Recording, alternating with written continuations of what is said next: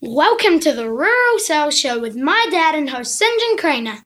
Each week, my dad interviews people who you can learn from, like sales and marketing experts, authors, and performance coaches to help you and your rural sales team get to the next level.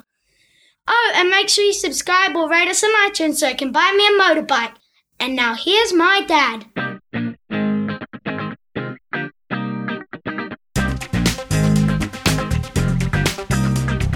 This week we are very fortunate to get hold of and collar a bloke by the name of Otis McGregor. Otis McGregor served in the US Army for over 25 years. He was a lieutenant colonel, so he's pretty high up, pretty senior, and served as a Green Beret. He's seen active service in Iraq, Afghanistan, the Arctic, Alaska. So he's going to bring all these lessons he's learned from the military and the army, and we're going to ask him a bunch of questions about how that relates to rural, how it relates to sales, psychology. We talk about leadership, adaptability, flexibility, strategy, resilience, all those good things that we need to focus on in our rural lives as we get hit around on the front line. And Otis is he's quite a special guy, also because he actually understands rugby as an American, because he actually coaches it as well. So we're talking a little bit about rugby, and we touch on the All Blacks and some of the leadership and team issues and performance issues they have at time of recording this show. So you're in for a real treat on this one. He shares an absolute ton. There's some really, really brilliant takeaways that you can write down. So grab a pen if you're not driving. If you are, just tune in, listen, and learn. And I hope you enjoy it as much as I enjoyed talking to Otis. Okay, this week we are very, very lucky to have a guy by the name of Otis McGregor. Otis McGregor is a friend of mine. We are in similar business groups together. And I brought Otis onto the show, guys, because Otis is a wealth of knowledge and he has a very, very strong military background. He retired from the US Army in 2009 as a Green Beret Lieutenant Colonel, following 25 years of dedicated service. And while in the Army, he had a broad range of experience, starting off from being a private driving tanks, being an engineer in the Arctic, running heavy equipment in the most extreme Arctic conditions. He's led the Green Berets on complex, dangerous missions around the world, from Arctic in Alaska to counter-terrorism units in Iraq and Afghanistan to NATO special operations, and a whole bunch of stuff he probably doesn't even tell us about. Otis lives in Colorado with his lovely wife, Susan, and 3 grown children. And if you check him out, and we'll talk about where you can find more about this good man, but he loves his whiskey words, which he posts on Facebook and LinkedIn, which I would very much recommend. It's like sitting down for a fireside chat with someone having a whiskey, and he's toting a really big cigar like a good retired lieutenant colonel should. So, Otis, it's great to have you here. Hey, it's great to be here. I appreciate the opportunity. Cool. Now, Otis, I'm going to, for our listeners who are mainly sort of Australia or New Zealand, but predominantly New Zealand, you actually know a thing or two about rugby. For a Yank, for an American, that's actually quite a rare thing, right? It is. It is. And, I was brought into it by my youngest son, who's part of our Tribe and Purpose business, but I was taught by a Kiwi. So when I started coaching, I knew nothing about the sport whatsoever, other than there was no pads. That was about it.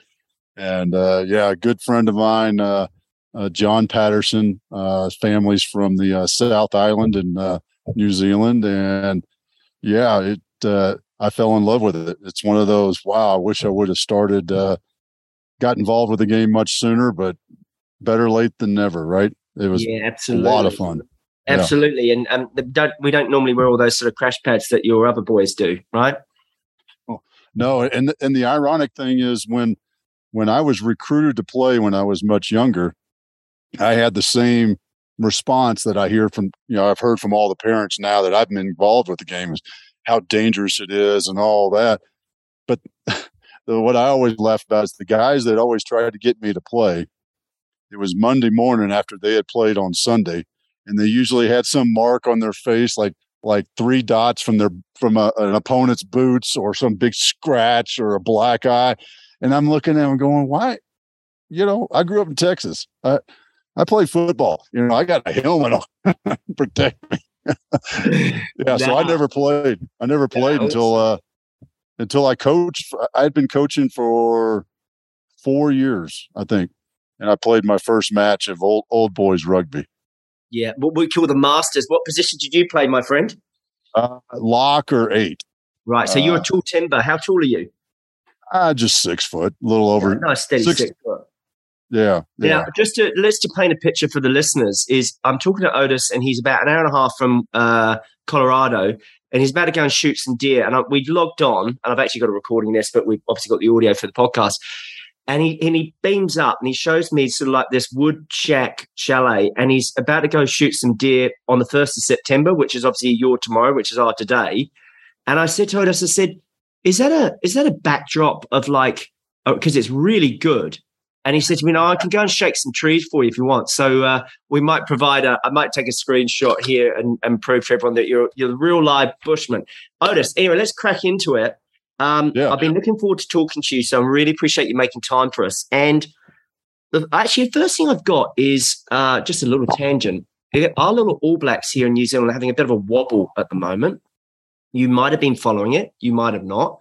If you have, and it's a very short answer if you haven't, what do you think's going on there in that whole All Blacks environment, that leadership with the coach and the players and the governance and the board? What's your profound, wise whiskey words on that one, my friend? My simple thing, because it's actually quite hard to get good articles up here, but from what I've seen, they're not unified. They're no longer unified. And what's sad about it is when you win, everybody agrees, right? But the true test of an organization is when things aren't going right. And right now things aren't going right. And there's a couple of things. Maybe it's a little bit of the opposition is caught up. That's part of it. I always believe that, especially when you're on top for so long. What does everybody do? They copy the way you play. And if you don't, whether it's business or on the pitch, if you're not innovating continuously, you fall victim to being in a red ocean. One of my favorite business books, Blue Ocean, the Blue Ocean Strategy. Yep. Yeah, you got it too. So guess what? There it is. Yeah. Guess what? The All Blacks have found themselves in a red ocean. And now they're starting to come apart, which is frustrating. And until somebody pulls them in, somebody says, all right, stop. Let's all go back to the sheds, if we will, and clean this up and figure out what's going on. And the sky is not falling. It's not the end of the world, although it may feel like it's everybody standing outside, right? Yeah. But the players, the coaching staff, the board, they all have to get on that same sheet of music and have that true belief that this is how we correct. Those are some matches we've learned. I mean, how many proposals have you sent in and didn't get selected that you thought, man, this is it. This is it. And what do you do? I mean, you can either fall apart or you can say, all right, well, how do I fix that? How do I change that? And I think that's where they've got to be looking at themselves. I think they've got to fence themselves off and go reflect back as an organization, maybe as 3 separate organizations, coaches, players, and board, reflect back on it, then come together and get reunified, because that's so critical at that high level of performance. Those little things, you watch it on the pitch, right? It is nothing more that, the difference in a gap is an inch or two, and the guy is gone and scores a try, right? I mean, that's all it is. And that's all the tweaking that it needs, but you have to be able to see it and recognize it and be willing to make the change and not continue to divide the organization. Yeah, well said. It sounds like I think they're looking for a leader or two. You might be putting your hand up, Otis. You might be heading over here. Hey, what I got to do is I'm just picking up that as a parallel, like with your extensive military background. Give us an example, if you can share with the listeners around where you've seen a team fall apart under, extreme circumstances, risk to life. You've obviously been in lots of those situations. Some you can talk about, some you can't. Maybe you could share with the listeners, like, where have you had a situation where you've had to really build that team together after being shook or under attack or under fire? Tell me about that. The one that's coming to mind, we weren't under fire. It was when I was in Alaska as a lieutenant, my first assignment, and we were a brand new organization and having to to pull all that together and start from scratch, literally start from scratch with, and in the great wisdom of the U.S. Army, the majority of us who were assigned to Alaska were from the South. And a lot of those guys had never even seen snow. So there was, the whole thing of how do we pull together? How do we survive? Quite literally in some cases, because it is dangerous. Nobody's shooting at you, but minus 40 is minus 40, right? Whether we're Celsius or Fahrenheit, quite literally. So how do we pull that together? And it was a common, one of the great things about the military is the common mission. And when the unit buys into the mission, then they come together. They become a cohesive organization. We talk about flow all the time and making that organization operate with flow. And the way you do that, just like we were talking about with the All Blacks, is each piece and element, to include each of the individuals within each of those elements, have to have belief that what they're doing is important, and that their piece of what they're doing provides an opportunity, is value added to the success of the organization. And when these things start to happen, that's the basics. That's the very fundamental step one of creating the organization and the foundation. So everybody has to believe in it. And I can go back into a little bit more about values, and having the same values, aligned values, is really how you find the right people. Then those people that have the aligned values have to believe in the purpose, the mission of the organization. And then the next level, and this is where I think the All Blacks are have drifted, is the next level is I have to know everything about you and how you think and react and what you do before you do it.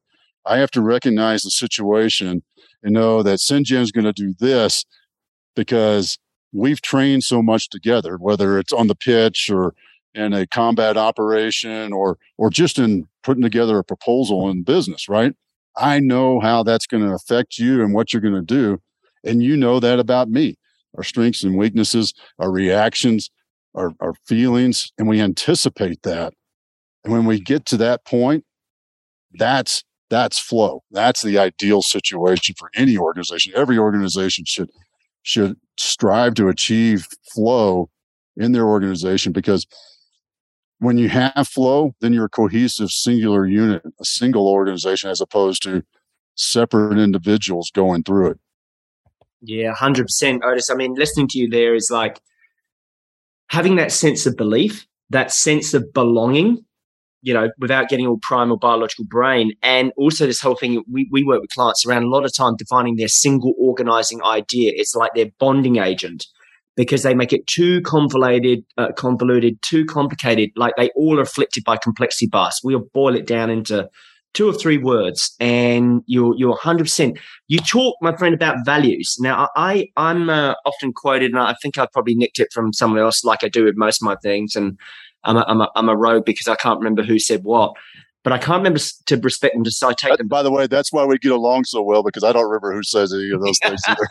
Exactly. So with it, I often say to my clients, we do this work and we do the positioning work and a lot of work that we'll get into in a minute here. And I go, you've got these values. And the problem is values are just words in the absence of behavior. So we see the same words, Otis. We rock up to the corporates and the companies you and I serve, and you see integrity, professionalism, excellence, passion. These are some of my favorite kind of nauseous words that we see, but they mean nothing without behavior. What's your view on values? Because I call them value schmalues. I'm much more interested in the behavior. What's your view? I believe you have to have them, but there should only be 2 or 3. And I'm right there with you. I don't know how many. I can think of it maybe 4 now as I'm starting to think. Organizations that I've either been part of or came in to help, and you walk into the break room and there's this beautiful sign, that's they had to spend hundreds and hundreds of dollars on this beautiful sign with calligraphy of their organizational values. you can't even read the stupid thing because it's this fancy writing. Nobody can read it. And I guarantee and there's like 10 of them. Yeah. Nobody in the organization has a clue what that thing says in the break room. Yeah. Let alone what their values are. And the values, one of the things I always teach is, as the leader, you have to establish the values of the organization, where the organization will create its own. Yeah. And 100%. you have to be mindful of that. And one of the things that, everybody always talks about having values, I say it sometimes tongue in cheek because all the military guys that I work with, duty, honor, country, right? Well, that's not really true values, but the ones you mentioned, integrity, integrity, honesty, service, and helping people, these are all values that are so important. But if you can't remember them, and here's the other thing, I'll back up a second. Instead of just remembering them, you got to write them down, because if they're not written down, then they're not real. There's a weird thing that goes on in our mind. And I think that's what those companies with the sign in the break room are trying to do, but they're not demonstrating it. They're not doing it. I've had some clients where, they talk about how they have this value of how important the trust is of the team and the trust of the individuals and development and improvement. In reality, it ain't there. No, exactly. Exactly. Yeah. What I love what you said here is something that I pick up as well is, if the leader doesn't establish those values and those behaviors and that sense of belonging, that belief, or that single guy's ideal, however you articulate it, you leave what I call a communications vacuum. And the law of physics fills that vacuum. And people, if you don't create your culture, people will create that culture for you, or bring their culture that they had, which might have been right, might have been wrong, could have been some good, could have been some bad, and they fill it up. So you're 100% on there. And the other thing I like is, I've always liked this phrase, and I think it's Benjamin Franklin. You will know as a Yank whether it's not, but he says a principle is only a principle when it costs you money. So one of our principles is here at Agreeum, we only work with good human beings. And my client evaluation criteria is very simple. Can I have a beer with you? I would enjoy your company? There are obviously some other things, but that's the first one and foremost. And we've walked away from clients that are not good human beings, and they've been a lot of money for us. But as I say, a principle is only a principle when it costs you money. Now, so I want to move tact if I can. I want to talk about, because we talked about the All Blacks, we talked about leadership, we're going to get it more into that, and I think the listeners are going to get a lot out of this, is why is it that we learn so much more if we're willing, the whole, fixed mindset versus growth mindset, Carol Dweck, why is it we learn so much more from our losses? I think it's because we pause when it hurts. Pain is a powerful teacher. I've always said that, I love that. You put your hand on the hot stove, you're going to learn that lesson not to put your hand on the hot stove. And when pain is one of the things that helps us change how we live, how we do things. The other one is happiness. So happiness can pull you, but really the most powerful thing to help you change and look at things differently and do it differently is pain. I mean, flat out, because you're not putting your hand on that hot stove again. And you know what? When you put your heart and soul, and like we mentioned earlier, into that proposal, and you think this is it, this is the one we're going to, man, we got this. We did such a great job. And then you don't win it. That's getting kicked in the jimmy, right? And it hurts and it sucks. And the true leaders, and here's a little bit of philosophy I use around energy levels that I talk about, and positive and negative energy levels. A leader, when a leader is responsible for something, an organization, which makes them a leader, but when something goes wrong in that organization, a good leader stops and does a self check. They reflect on themselves. What did I do that caused that? And then they take a step up and they say, okay, what did somebody else, what did Joey do, Bob, Fred, what did they do that might have caused that? And then they kind of get into a little bit of a transition mode of, all right, well, I can see how that happened, and maybe that's why we didn't win the contract. And then it's all right. Well, how do I fix this? How do I help my team so that they don't feel that problem, so that they don't suffer and struggle to see the outcome, to be more positive? And then the next stage, and this is the stage that really things start to happen, is what's the opportunity in this? How do we make the best out of this? And that's when you start to take that action out of the feeling sorry for yourself. And all those things, those 5 steps, they can happen like that. I mean, or you can sulk about it for a few days, because it really sucks and you want to complain and bitch to everybody about it and all that. Okay, well, yeah, you can do that. Or you can say, all right, do a self-check. All right, I think this is what I might have done differently. I might have said that, might have gotten a little piece of data. Hey, did Joey get the right training? Maybe we need to retrain Joey. Maybe he didn't understand that. And then we start to move that up the scale and we see that opportunity. That's how you grow.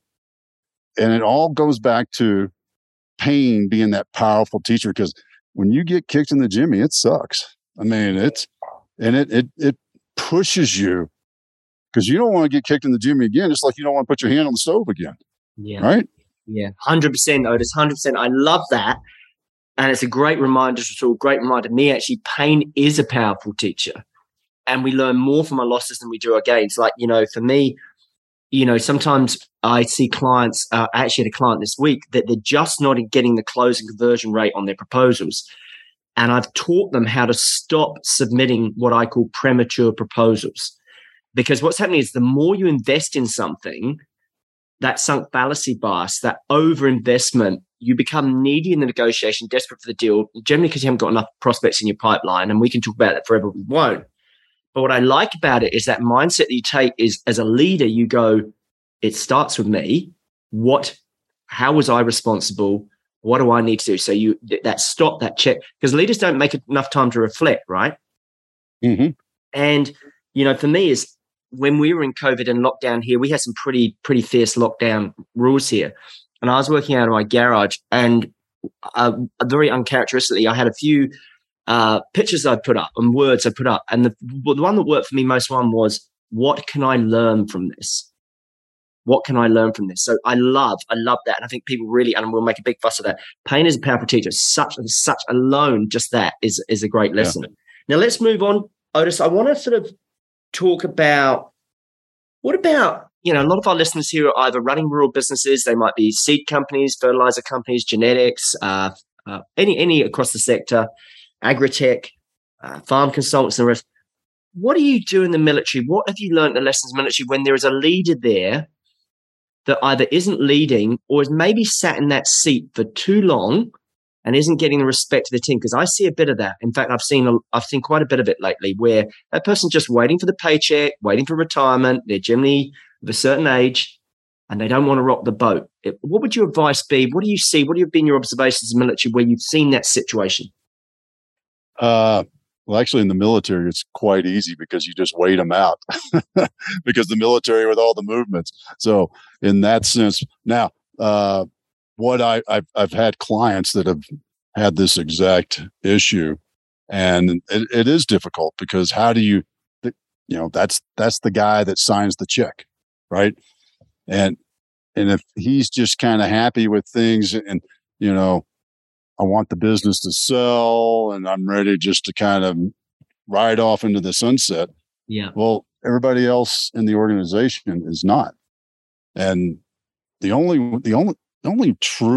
best course of action, let's put it that way. The best course of action for that is to go to that person and address it and say, hey, we need to do these things to continue to grow. I understand where you're at in life, but I'm not there.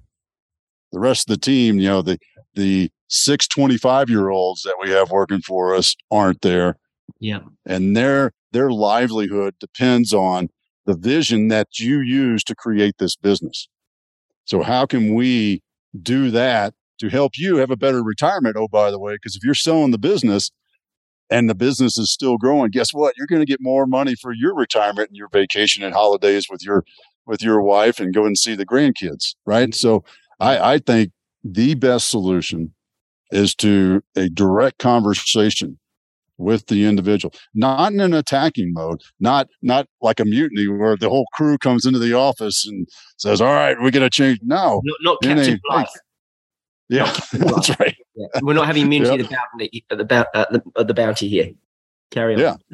Yeah. Well, I mean, but that is the secret to it is, and then now what always comes back is what if they don't? Because that happens, right? Well, you have to make some tough decisions then. Are you okay staying in that state? Accept it? Can you handle that environment, that culture until that person, that individual leaves, and then have this hope that the culture will change? I mean, is that acceptable to you? Because if it is, then you have to learn to accept it and not fret about it. Because if we get wrapped around the axle in it, then we're right there causing it and making it worse. Because that frustration, as let's just say like the middle manager, that middle manager's frustration filters down to his team. I don't care how good you think you are, it's still there. They see it. We're all humans, and we get pretty darn good at recognizing things going on. And it's in your subconscious. And because it's in your subconscious, that negative thought, that frustration, guess what? That subconscious is preventing you from seeing other opportunities and other ways of doing things. Because when you're frustrated, you've got blinders on, and it narrows your vision down to where, all right, how do I just get this done? What do I need to do to get till 5 o'clock so I can go home? Yeah, 100. I mean, that powerful thing, which is something I've always struggled in life, is acceptance. And I've probably been someone that wraps myself around the axle. I've probably been fairly confrontational in the past, probably haven't approached it in the right way. And I have no problems in calling people out. But I think you're right. You have to do it with the intent, with the sincerity of intent that is in the best interest of the business, and come from that kind of point of view. Because I see it a lot, where people have succeeded, but it's like Marshall Goldsmith, what got you here won't get you there, right? And it's like, okay, you've done a really good job and you've been a service to the business. It might be your own business, or you might be in high management, it might be a general manager or a CEO. But I come to these businesses, Otis, and they haven't been performing for years. They've been basically married to mediocrity, and it's frustrating. So, naturally, when someone like me comes in, I'm a threat. I'm a threat to the amygdala, to their status, their significance, their standing. So, good advice there: either accept it, or your advice is have a constructive conversation and call it out and meet it head on. And to say in the military, it's a very different process because, of course, those people get moved on pretty damn quick. In Civvy Street, back in commercial business world, I think we tolerate underperformance far too long, which leads me then to my next question. Like, why is it that leaders, and I'm seeing a lot of it, and I don't know, maybe it's just me with post-COVID and everything else, but they're tolerating a lot of underperformance. Why does that happen, and how do you stop that? I think it happens because everybody wants everybody else to like them. And we don't like hurting as humans, as most humans, we don't like to hurt other people's feelings. And we feel that if I tell that person they're screwing up, then I'm going to hurt that person's feelings. But if we establish the culture, so I'll take a step back. The military adopted a zero tolerance for many things, and also an up or out sort of attitude, meaning either you got promoted or you were leaving the military. That's it. Didn't matter how good you were at driving a truck. You couldn't drive the truck forever. You had to be the guy in charge of people driving the truck. And when that doesn't work and you fail, then the Army says, you're gone. And what I really believe as far as leaders go is that we suffer. It is hard to have a hard conversation. And the reason it's hard to have a hard conversation is because we make the conversation hard, as opposed to, all right, this performance is not good enough. We need to make it better. I mean, think about game day, post game film day, right? Post game film day. What are we doing? We're watching the film. We're seeing the actions. We're saying, all right, right there, you chose to go right. Why did you choose to go right? Well, I actually used to do this with my boys on our film days. I didn't do it right after the game. We didn't talk about the game right after the game. We did it on film day, watching the film. And I would ask them so that they would understand, okay, I've made these choices in this situation. All right, well, what might have been a better choice? And we work to retrain them. You do the same thing in business. If that person is not performing, why are they not performing? Do they not understand their job? Have you not defined what their job criteria is? What are the things they need to do in order to be successful in this job? Have you given them the tools on top of that? So they got to know what they need to do. You got to give them the tools and the training for what they need to do. And then if they still screw it up, then maybe it's not the right fit for that person. Mm-hmm. And I always believe no matter how poorly that person performs, it's still a human being and you got to take care of them. You got to say, all right, I'm going to give you an opportunity to go work for somebody else. And here's how I'm going to help you go to that new opportunity, because this is not the right position for you. This is not the right organization. It's not the right fit. Yeah. I'm going to help find you another job. I'm not just going to fire you, kick you out on the street, because that's a human being. And anybody, I experienced this a couple of years after I gotten out of the Army, where I was laid off and they closed our office down. The corporate office was in another location, and they decided they didn't like where our location was, even though we were bringing in business, and they closed us down. And the CEO told me, I hope we can still be friends. This is just a business decision. And if he had done it like I just described, we would be. But what he did was treated me like he listened to some HR person rather than taking charge of the decisions, treated me like I was going to steal from them, remotely wiped my phone, shut off all my access without telling me all these sort of things, like I was going to steal something from them, and then tells me, this is just a business decision. Yeah, it's like, it's not humane. And I think you have to show people dignity. It's a very difficult stage and a lot of vulnerability and a lot of emotion. And I think the exact steps you just outlined there is the right way to go about it. I've got another question for you, Otis, because you've answered them so well. Do you think you can motivate an unmotivated person? Yes. But you have to know what motivates them. What is that incentive that gets them up? What's their why? Why are they doing this? Who are they doing it for? There's another thing that everybody talks about. What's your why? But who is the who behind your why?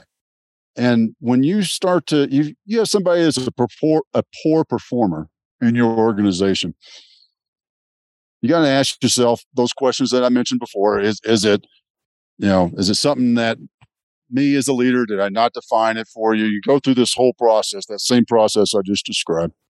And if they still don't perform, then you have to ask them, well, what is it that you want to do? If you don't understand what that person wants to do, what they want to achieve, then why are they there? Why do you have this job? Is your job, did you get this job just so, you didn't have to sit in the house? Did you get this job to save up money for something? Did you get this job because there was nothing else? All these sort of things. Understand what that person, what's inside them. What's the fuel that's driving them? Most people are not going to be able to answer that right away. Yeah. I would say probably 99% of the folks that you talk to, they're not going to really know. But when you start to ask that question, as a leader, you're understanding that individual and you're gaining that individual's trust back to you. In other words, that person that you're saying is not performing well has no motivation to perform well. When you start to ask them those questions, they realize that you care about them as an individual, not just as an organization. Yeah. And if you give me just a second to take a little bit of an offshoot, I have something I refer to as the trust triad of leadership. And the trust triad of leadership starts with you as the leader. As the leader, you have to trust yourself to make the best decision with the information you have in the moment you have to make that decision. That's number one, the trust triad of that. That's the foundation of the triangle is the way I like to think of it. Number two is I have to trust my team, the individuals on my team, to perform the job that I hired them to do. Otherwise, why are they on my team? If that guy is a right-handed grade 5 nut emplacer and I don't trust him to do that job, why is he doing that job? I need to get somebody that I can trust to do the right-handed grade 5 nut emplacer, right? I need to get somebody that can do that. And when number one and number two, when I trust myself and I trust my team are in place, then the third leg of the triad starts to happen. And now my team trusts me as the leader. They believe that every decision that I make has the team's best interest involved. You know, there's in some organizations, I was going to say a lot, but probably more some organizations, the people doing the job, the performers, the guys on the line, if you will, they start to get this attitude that the leadership, the C-suite, the owner is only cares about the profit margin and doesn't care about them. And when that happens, that third leg of the triad I was just explaining, where the team trusts the leader, does not exist, and we have no trust in the organization. Yeah. So if we have those three things in place, the leader trusts himself, he trusts his team to perform, and the team trusts the leader, then you got that nice strong triangle, which is what? The structure that we use to build bridges, buildings, you name it. I mean, in the engineering world and physics world, that triangle is really strong. When one of those legs is weak or doesn't exist, the whole structure collapses. Nice. I love the metaphor, Otis. Love the metaphor on that. I mean, funny enough, I was training a team this week and we were talking about keeping the lines of communication around, not just between a rural sales rep and the client, the farming client, but the company has a line of communication to that client. And that's a triangle. And then if you visualize it further, which I'm doing a terrible job of visualizing here, you draw another line into that farmer and into that rural client, which is other farmers, other clients. And that becomes a square, but it becomes impenetrable. And find out, and you'll laugh about this. That's an infantry square. And you know this. Yeah. As you know this, as a soldier, as a military guy. So we use that military metaphor. Now, Otis, this is great. We're conscious of your time, because you've got to go and shoot some deer. So we better crack on here. What do you think salespeople in my sector that I am so privileged to serve in rural and farming, and your son's obviously involved in agribusiness, what is it that you think salespeople could learn from military people? I think probably one of the biggest things, let me think about this. Well, I'm always one to have a plan, and having a plan to go forward is critical. So you have to know what the plan is, where are we going, what are we trying to achieve, and how are we trying to achieve it. But then the success comes in understanding that the how I'm going to achieve it can change. My strategy does not have to be tied emphatically to my outcome. I have to understand what's the end state, what's the outcome that I'm trying to achieve. I have to have a plan to get started, but I have to be willing to adjust that plan and it's raining. So if it's raining, I need to do this. If we're talking agriculture and there's product involved, well, if the season is having less rain than it does, then how do I sell this product that requires more rain? And what do I adjust? And how do I see how the economy of that crop is changing? And how do I change my approach? Because in the end, the outcome of sales is to get that answer, solve the problem for your client, right? You've got a tool that solves the problem for your client. Well, how do I get him to understand how to solve that problem, how this product can help him. I think that's the plan is probably one of the most important things, but don't be that person that says, stick to the plan, because Mike Tyson's statement is, everybody's got a plan until you get punched in the face, and in the military, we always said, everybody's got a plan until we cross the line of departure. Right. Yeah. And the line of departure is when you engage the enemy. I can't remember, Len Sun Tzu or something, he said, no plan survives contact with the enemy. Yep. Yeah. 100%. 100%. So that's a really, really good one around having a plan, because we meet so many rural reps. I jump with them. I call them truck days. And I go and observe them, because seeing is believing, right? I go, what's your plan for today? They don't have one. The good ones do. And the first thing is I look at their diary, because if it's not in the diary, it doesn't get done, right? So they plan their days. They know exactly who they're going to go. They've got the sales cycle. They've got the pre-call plans. They know the questions they're going to ask, the specific situation, where they're in the sale, what objections they're going to do, and how they're going to advance that sale down the line. That, to me, is more of a high-performing rep, as opposed to one that is – because, we don't jump in planes and the pilot doesn't have a plan. Like, we don't jump in a car and say, I don't know where we're going to go today. This rudderless lack of clarity on the outcome and where you need to go. There's no GPS, but you can be flexible on your destination as well. You know where you need to go, and sometimes you've got to go off the highway or the motorway, and you've got to take a slip road, an A road, a B road, and all the rest of it. So, Otis, I've got a couple more questions before we have to love and leave you. Who are some of the best leaders you've ever met or worked with? Can you share a few examples? One of them, and you can find him on YouTube, because and he's written a couple of great books, is Admiral Bill McRaven. I worked for him several years ago, and he set things up for you to perform and you to be successful. Me as a subordinate to him. And I'll give you the short war story. This is when I was still in special ops. We were working for NATO Special Ops at the time, and we were doing some things in Afghanistan, and we were there with a big crowd of VIPs and kind of touring around the countryside to get buy-in from the other partners on doing some other things in country. And 2 or 3 days, it was a very, very short trip. Think like leave Friday night, scheduled to come back Sunday night. And I think it was probably Saturday afternoon, Saturday evening. The Admiral comes to me and says, I want you to stay here and fix this. And I'm like, what does that mean? And I kind of scratched my head for a little bit. And then the next day, because that was almost like a chance contact, glancing blow. He drops that on me. The next day, we're at the airport. They're loading the plane, and I knew that I was staying, but I wasn't quite sure what was supposed to happen. And I got the best guidance I ever got in my life was, don't F this up. Call me if you need something.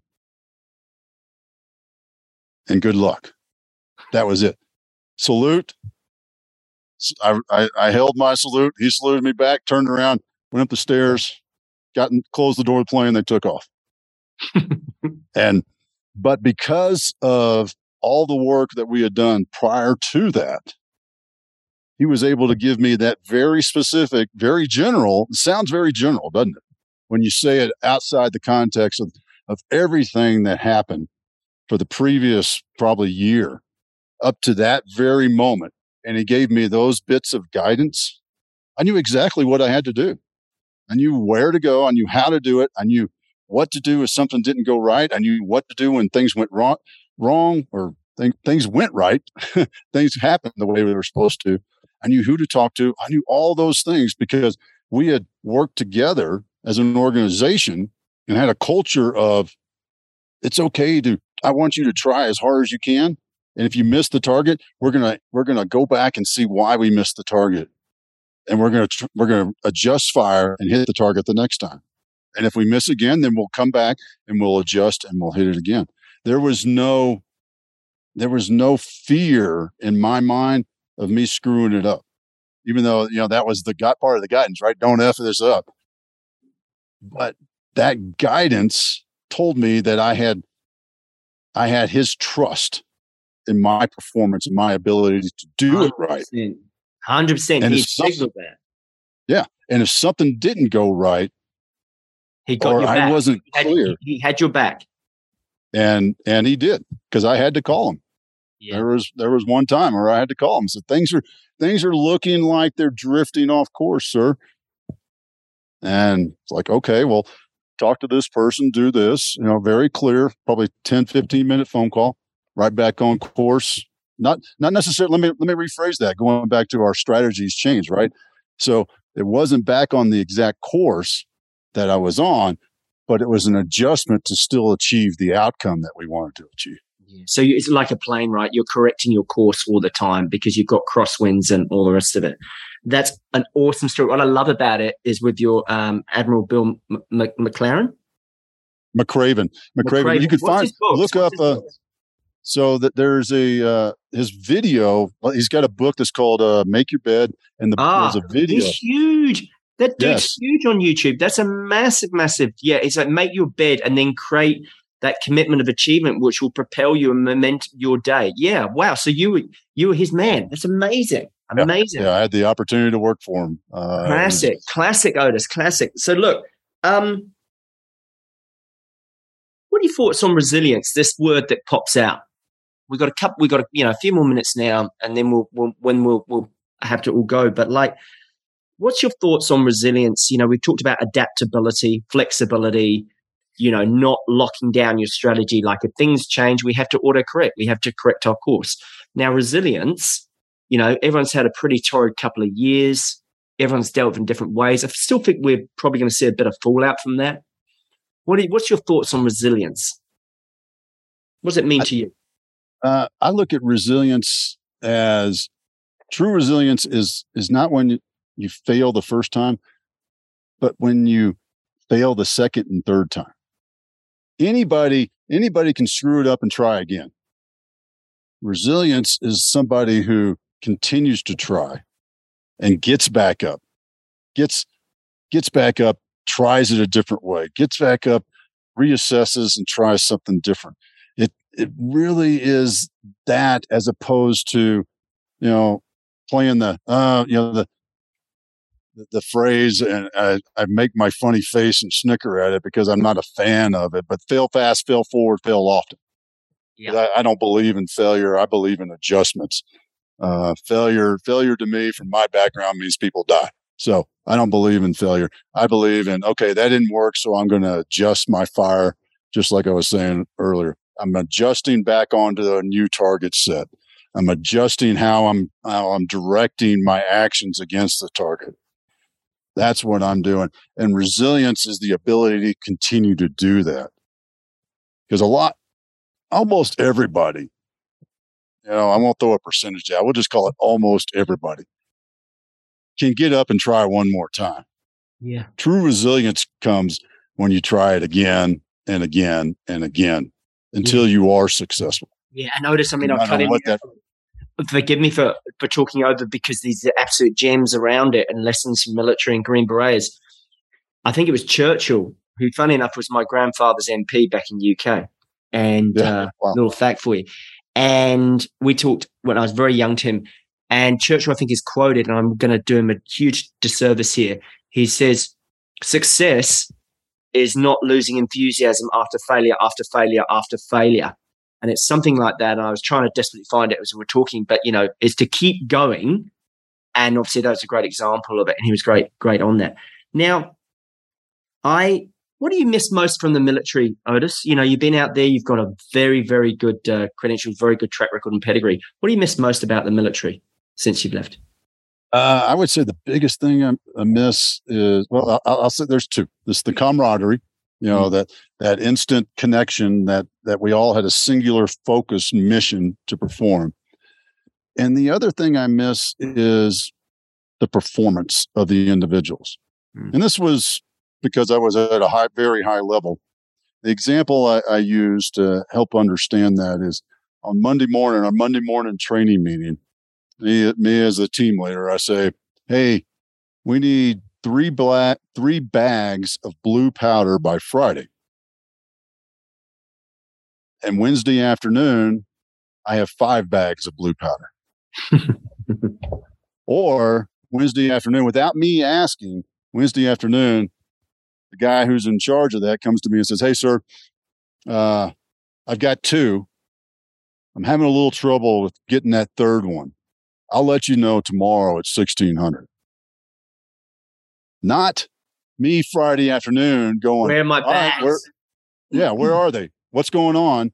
Or, hey, have you done anything? Hey, have you done anything? Oh, yeah, I was going to get to that. Yeah. That's the difference. It's just not tolerated, eh? And, it's not like we're running a military, but there's so many lessons. That's why I wanted to get you on the show, because there's so many lessons you can bring from your military career over to business. And you talked around, resilience. With my rural reps, we know that 80% of sales are made in the 8th to 12th interaction, but almost all of them give up. About 70 or almost 80%, Pareto principle, 80-20 rule, 80% of them give up after the first rejection or objection, which they take as a rejection. And we talk about the psychology of actually removing your ego from that. And it's fantastic around that. When you're in a military environment, that your guys or your girls are going to get you what you want. And that level of high performance and that accountability, as opposed to, on Wednesday afternoon, you've either got them or you're close to getting them. You're not asking, you're not chasing, they are getting them. They're getting them. I think that's terrific. Last question, last 2 questions, and we've got to go, is what is the most interesting thing you've taken and translated from being a Green Beret to being in business? Probably, and I teach this because I do a lot of work with transitioning service members, is the fact that we have the skills, veterans have the planning and understanding and leadership skills. What we don't have is the language and the culture understanding. And that's one of the things that I always teach the guys that I'm helping transition, is that you've got it all up here. Because when I left the Army, I did what most of us did, guys still do now. It's like, thank you very much, Army, I'm done. I need to flush all those processes and procedures and learn a whole new way of doing things, because business is completely different. Well, the only thing that's different is now I have to worry about profit and loss and my margins and my capital and how much cash flow. I have to worry about that, because in the military, there was always a blank check. But everything else, that's the only thing that you don't know as a military person coming into the business world. Everything else, leadership, planning, risk analysis, and how to handle risk, how to react, how to take care of crisis situations, how to deal with stress, all that stuff. It's inherent to a military person. It's already in them. Yeah. And it's interesting you're saying that what it is that it's just that they're on a different mission. Mm-hmm. They're on a different mission. Yeah. So, Otis, I've loved this. I'm incredibly grateful. You're very, very generous with your time and your advice and your insights and your ideas here. If you had one piece of advice, I ask all my guests this, and I think it's a powerful question. So, and listeners, by the way, I haven't not prepped Otis on any of this. Like, he's answered them straight off the cuff, like the pro that he is. Otis, if you had one piece of advice, knowing our listeners as I've described them and their avatar and who they are, working the rural sector across Australia, New Zealand, sometimes South Africa, US, Canada, UK, but mainly here in Australasia, what would the one piece of advice you would have for them and why? What is your one piece of advice you have for them and why? I think it's create your vision for what you want to be, who, where, and what you want to be. Create that vision and always work towards it. Take that vision that you've created. I like to use 5 years because I think 5 years is a great time frame for pushing things out. What is your vision for 5 years from today? And walk that back, create the goals and objectives. And then what are the action steps you're going to do today to walk you closer to that vision? And that vision becomes your guide for your actions. And I'll take it just one step above that is when you understand what your purpose is, then your purpose becomes the fuel to drive you to achieve that vision. Because your purpose is fulfilled, your vision is achieved. And when you start to think about things in that sense, what is it? Where do I want to be in 5 years? What do I want to be doing? And if I know that, then I know what I can do today to achieve that. But if I'm going through my actions, my life, reacting to emails and phone calls with no plan, like we talked about earlier, I'm living in reaction mode. And reaction mode is extremely tiring and never satisfying because you can never get enough of it. It's like having, I want more money as a goal, right? Because there's never enough money. If money is the driving thing, you'll never be satisfied. But if you have a true purpose and a vision for what you want to achieve, then your actions make sense. You start to live with intention. When you live with intention in pursuit of your purpose to achieve your vision of success, that then not every day is going to be great, but I tell you what, you're going to feel like you're accomplishing something in your life as opposed to, all right, got to get up. Let me check the emails, see what's happening today. How many people live like that? I used to live like that. The email, Otis, we talk about that power hour and time to time and energy management. And we say, just do not look at your email. It's like, it's not highest and best use of your time. What I like about that is I think Viktor Frankl in his book, A Man's Search for Meaning, which I think is it's on my top 10 for my children, for anyone listening, you must read the book. It's an amazing book. He says, if you have a why, you can withstand any how. And like you say, you elevate, you have almost like a force field around you that keeps you going in those dark times. You know, if you're focused on your purpose, and I think you've articulated that well. Otis, I am super, super grateful. I'm conscious that you've got to go and shoot some guns and some livestock. The last question now, for people that are interested in this and they've learned something from you, where can they go and find out more about you? Where can they find you? Well, our website is tribe-purpose.com. So on tribe-purpose.com, you can sign up for my newsletter, Monday Moments newsletter, which I love sharing with folks. It kicks well for you on that side of the day. I think you get it Monday night because I send it out pretty early. But it's a Stoic quote and then something I learned this week so that you have a lesson learned from me to kick off your week. And it's just, I enjoy sharing what I've learned. I'm a firm believer that if I keep my lessons and my skills to myself, I'm being a selfish SOB. And so that's why, one of the reasons why I started that newsletter 3 years ago. So go to the tribe-purpose.com, click the Get Started button, and then sign up for the Monday Moments newsletter. If you want to jump on a call with me on that same button, those are the two options. Schedule a call with me, and always sign up for the newsletter. I think I love sharing that bit of information in my life. Otis, it's been a pleasure, mate. I've really enjoyed it. You've given us a huge amount here. I would encourage people to sign up for his newsletter. You'll get it Monday night down here in the Southern Hemisphere, which is kind of good because we seem to have so many statutory or Mondays off that everyone can get set for their 4-day week. We've had a lot of them recently, Otis. Maybe I'm just cynical and I want to get back to work. But Otis, my friend, that has been brilliant. You've shared so much with us. Super appreciate it. And we'll stay in touch. So thank you. Oh, thank you. I really enjoyed it and I appreciate the opportunity.